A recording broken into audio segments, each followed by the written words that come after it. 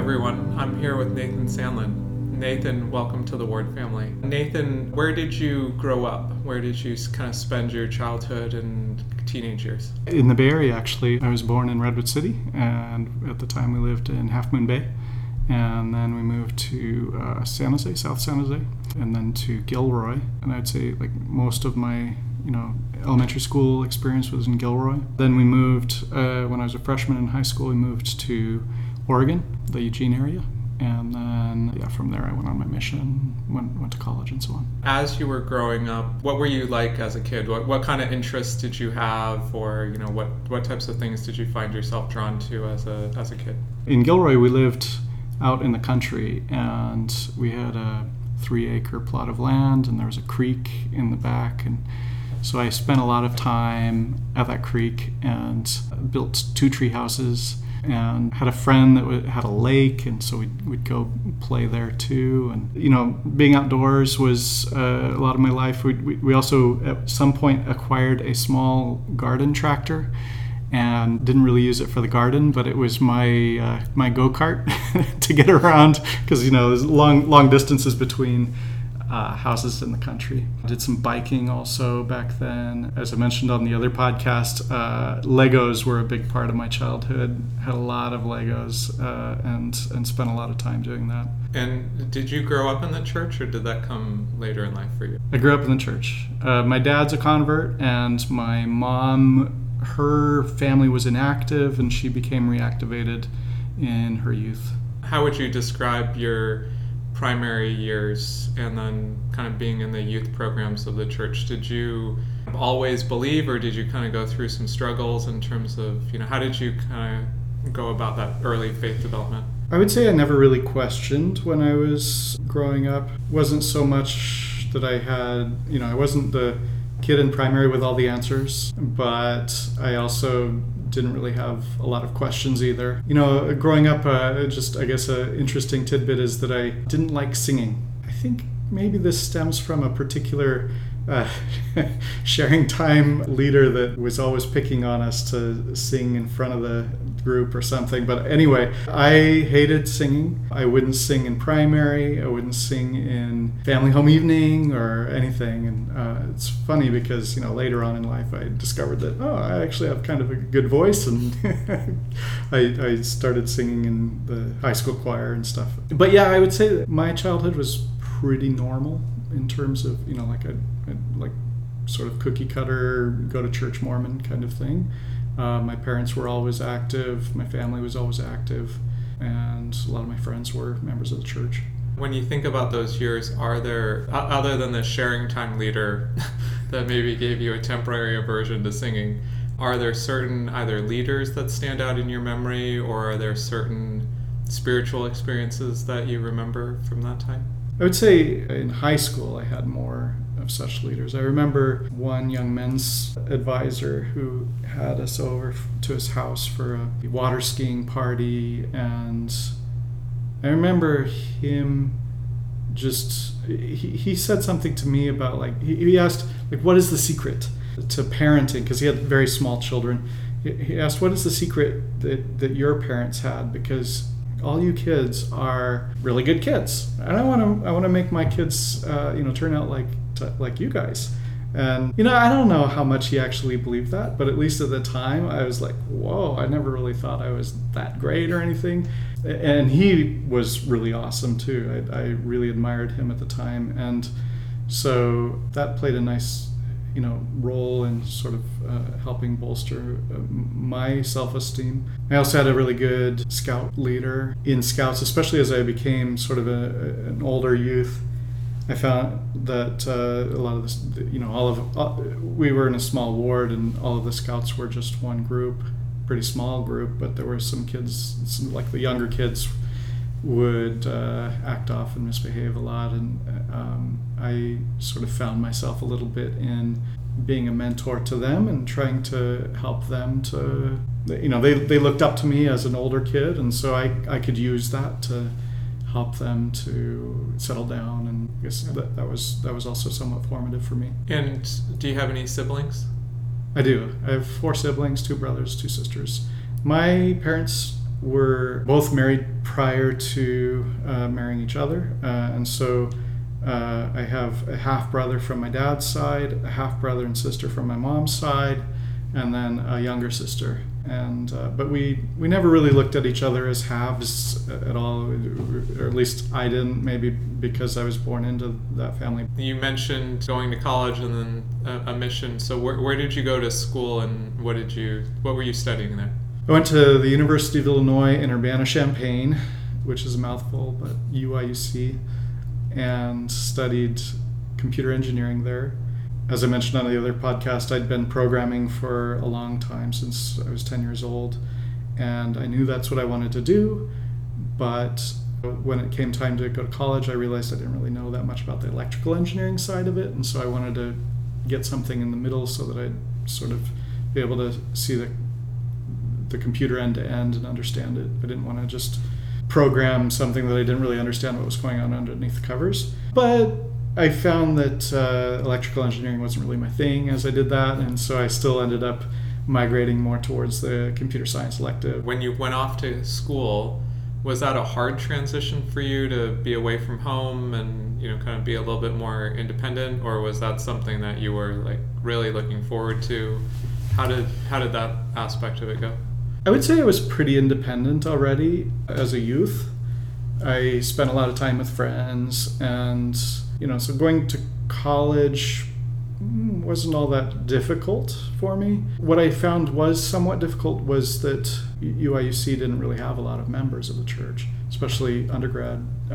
And there were a handful of us, like 4 or 5 undergrad students at the whole university, huge university. There were several young married couples that were kind enough to pick me up and drive me to church and drive me home, sometimes bring me over for dinner and things like that. So that was very nice. But the friends aspect was tough to do, and I ended up making a lot of friends outside of the church, which was fine, except that I think that first year of college, before I went on my mission, I got invited to frat parties and things like this, and I went to a couple of them and felt very out of place. That year, though, was probably one of the best in terms of helping to grow my testimony, because I was presented with a very stark contrast of, hey, you could either go to the frat parties and maybe try a little beer every so often or whatever, or you could just say no to that and hang out with your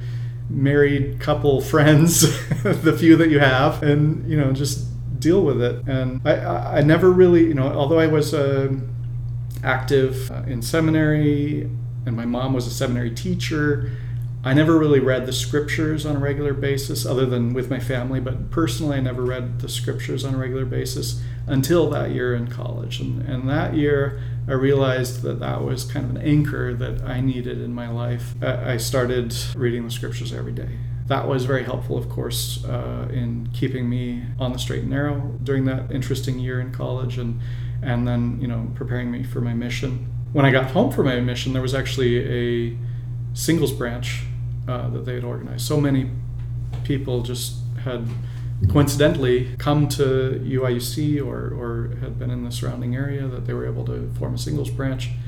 And that was a lot more fun, for sure. But yeah, that first year was tough. In terms of going on a mission at that point in your life, was that always kind of the plan? Did you kind of know earlier in life, like, for sure I want to do a mission and it's just on the roadmap, so to speak, or was there something that as you were contemplating this, it kind of tipped the scales in terms of then going on a mission? Yeah, my parents were always just kind of, when you guys go on your mission, kind of attitude, and I never really strayed from that. I never really felt like, well, maybe I don't want to go on a mission. It was always just, I guess, part of the expectation, but also just, I never really questioned whether I wanted to or not. My older brothers went on missions, and it was just, the thing we did, kind of. So. And where did you end up serving? In former East Germany. So at the time there were 6 German missions, 4 over on the west side, 2 on the east side. Berlin mission up top, and then down south was the Dresden mission, which is where I ended up going, which was basically geographically just the whole southern half of former East Germany, including Dresden, Leipzig, Chemnitz, and so on. And what was that like? That was really interesting. This was just a few years after the wall had fallen, and but not so soon that American missionaries knocking at your door was a novelty. And so by the time I got there, the people, not just missionaries, but there had been a lot of salespeople coming through and so on. We didn't have a very warm reception, I would say, from most people. And there were a lot of inactive members of the church because the few years after they had started letting in missionaries, they let in missionaries before the wall fell for a few years. And so then, of course, it was a huge novelty. People were had never met an American before, and everyone would let them in. They'd get baptized, and then they'd never come to church again. So we had huge inactive membership in the wards. The people in the area were mostly atheists. I'd say I believe the statistic was 90% of people in East Germany didn't believe in any kind of supreme being. So it was always kind of a challenge because at the time the lessons that we were supposed to say verbatim, the very first words of the very first lesson were, like most people, we believe in God. And we would say that, and people would be like, no, I don't believe in God. You've already lost me. Yeah, we spent a lot of time knocking on doors. A lot of time. They have these huge, they call them Neubau, which is these huge prefab apartment complexes, and we just go up to the top of a stairwell and knock our way all the way down to the bottom. Usually no one would let us in. We go to the next one. But there were plenty of stairwells, and so we spent a lot of time doing that. We did some street contacting. In our mission, the metric was about one convert per missionary per year. And I think I trended a little below that. There were people that I taught who got baptized, but I never got in the water and baptized anyone. I actually went back to one of my favorite cities, Halle, a couple of years ago with my wife, and was just shocked and elated to find that one of the families that had been baptized while we were there, they were actually, my companionship hadn't been teaching them. It was the other companionship in our town had been teaching them, but I would do splits, and so I knew them very well as well. They were still active in the church and had turned their lives around. They were the least likely people to stay active in the church, in my opinion. The mother and the father both chain smoked. Actually, I guess it was the father was the chain smoker. The daughter was a carny, one of the people that works at a carnival and roams around. She had an illegitimate daughter. It's just all of the things that you would think, oh yeah, that's not going to work out. But they were interested in the church, and we taught them, and they got baptized, and they're still there. And so big takeaway there is that you never know who the Lord is going to prepare, and they looked completely different from when we had taught them. Not just older. I mean, the smoking was gone. They were healthy. They weren't. The mother had been like a skeleton when we had taught her. She no longer. Amazing to me. And so you got back from your mission. It sounds like you returned to a bigger group of saints upon your return than when you left. And so at what point did you meet Jennifer? Was that as part of the undergrad years, or was that later? Right. So I got back from my mission. I was pretty ready to get married. And so I found a girl in the student branch who spoke German. And so, for me, of course, coming back from Germany, this was a huge prerequisite. And so I dated her a little bit, but she wasn't interested in me. But she had a apartment full of other girls, the roommates. And so I spent a lot of time over there. And there was this one girl in this apartment who would never horse around with the rest of us when we were there. She would just sit there in the rocking chair reading her scriptures. And that's the one I ended up marrying. So yeah, Jennifer, over time, she moved to another apartment, and And I kind of followed her to that other apartment, would spend a lot of time over there, and she and I would go to the temple together. And she clearly had a very strong testimony, as she does now, and I found that attractive. But just spending a lot of time together, we ended up getting to know each other a lot. She's very brilliant, very smart and talented, musically talented. Just the rest is history. We ended up getting married maybe a year or so after we met. And then did you do grad school? I can't remember. I didn't do grad school. No, I did some grad coursework, but I haven't gotten a degree. And so after you both graduated, did you stay there in the Illinois area, or did you move other places? Yeah, I was already working at Motorola at the time, so I worked there for a little bit longer. Then we moved to Utah and got a job with Excite at Home in Utah, if anyone remembers that. It's long gone now. Then moved to, and also worked for Novell a little bit while I was there. Moved to Boston thinking I would get a graduate degree at some point. And so I took a job in Boston with a financial company called Wellington Management. Then I actually applied for business school, a couple business schools out in the Boston area. I got a full ride scholarship at a well-known entrepreneurial business school there called Babson. But then realized, well, I had a couple of kids at that point, and my wife was a stay-at-home mom, and so a full ride scholarship still didn't pay for all the other things, the food and the roof over our heads and all of that, and didn't really want to go into debt for it. So decided to turn that down and instead looked at the opportunity to move to working at Google. And in my head at the time, at least, and I still feel this way, that working at Google was probably equivalent on my resume to a master's degree, say, and it wasn't going to cause us to go into severe debt, and so that's what we ended up doing. I've been working at Google now for almost 14 years here in the Bay Area, and I don't know that it's going to matter on my resume because I'll probably end up retiring from Google. And what was it like becoming a parent?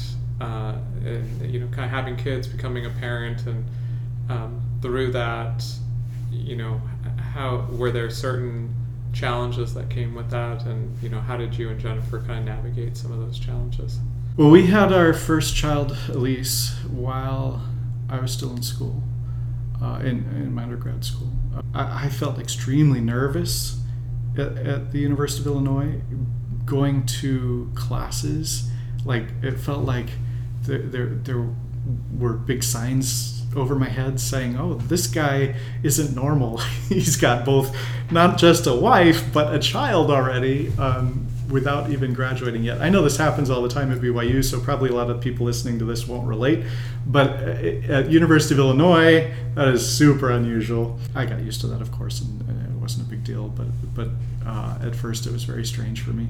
We didn't have any problem having kids, and we tried to have them pretty close together. Our first two were about a year and a half apart. We wanted to make sure that they were close enough in age that they could be good friends with each other. And so, over time, we spaced them out a little bit more and a little bit more to the point where Ben was about 3 years after Carolyn. Ben's our youngest, just because, we got tired. Yeah, we love our kids. They're wonderful kids. I couldn't have asked for better kids. And as you've gone through these adult years, how would you, when you think back to your faith or your testimony at the point at which you were ending a mission, getting to know Jennifer, for example, and now you think about it now, how's your faith changed, evolved? How's your relationship, with God, kind of evolved since then? I'd say my faith is more complicated now than it was back then. Like I was saying, I kind of took things for granted growing up and didn't really question anything. As an adult, I have more questions. It became more of a struggle as an adult where I'm asking these questions and sometimes can't find the answers to some of my questions. And I've found that in some areas I have to just go on faith that, I'll find the answer to that question sometime, but just not today. I think another thing that changed that I think Jennifer taught me a lot, my family, we didn't really we would pray. We had morning prayer, and we'd have scriptures and all of the sort of the rote things that you do as a family. But what we never did is go to the Lord in searching prayer, like trying to find an answer to a problem. We never really had blessings for the sick, or blessings going to school for the new school year, or anything like that, right? Like that wasn't really just the way my family did things. Jennifer brought that dynamic into our household where we do all of those things. And when we have a major question that we're trying to resolve, Jennifer and I will get down on our knees and spend some time, not just saying thank you and please, but actually just laying out, hey, here's our problem, and here are the pros and the cons. We've thought this through, but we just can't figure it out. Can you help us out a little bit? And so that's definitely something that has changed about my faith and the way I practice religion. You've served in various callings within the church. I mean, within our ward, I know you've been in Sunday school, and then elders quorum, and now you're in our bishopric. So just as you've kind of served in these different capacities, are there certain takeaways that you've had from that, or certain ways in which you feel like you've grown from those opportunities to serve? I guess one thing that I've noticed is that it doesn't matter what calling you have, there is plenty of opportunity to magnify and serve in those callings. I would say that, as Sunday school president a number of years ago, I might have put more time and effort into that calling than I do as a bishopric counselor, which is kind of, maybe counterintuitive if you've never been a bishopric counselor. And the same thing with elders quorum. We spent a lot of time. We would do weekly meetings in elders quorum. We do weekly meetings in bishopric. So I think that it doesn't really matter what calling you have. Like President Uchtdorf says, lifting where you stand, right? And I think that it's not just like, okay, like his analogy of lifting the piano where you stand, right? Some people might look at that as, well, but all I'm lifting is this one little key off the piano or something like that, right? Well, if you've ever had a chance to move a piano, actually, like, it's about as heavy for everyone carrying that piano, no matter where you're holding onto the piano. And I think that's been surprising to me, actually. I would have thought that being in a bishopric was going to be a huge time suck and a huge amount of work. And maybe part of this is that I'm not doing a good enough job. And please, if you think so, please let me know how I can do better. But I think also that the way the church is organized is such that we do actually distribute the load pretty evenly. And so that, the primary, well, actually, I would say probably primary president, Relief Society president must have more load than most. But, there are plenty of places to serve and to magnify in everything. I will say, I think you're doing a great job. So, Nathan, I think that's a great place for us to end today. Thank you for being such a great member of our ward family, and just the ways in which you're currently serving, but I know that just other ways in which you touch people's lives. And so for anyone in the ward who hasn't had a chance to get to know Nathan for whatever reason, please come say hi to him and get to know him in the coming days and weeks.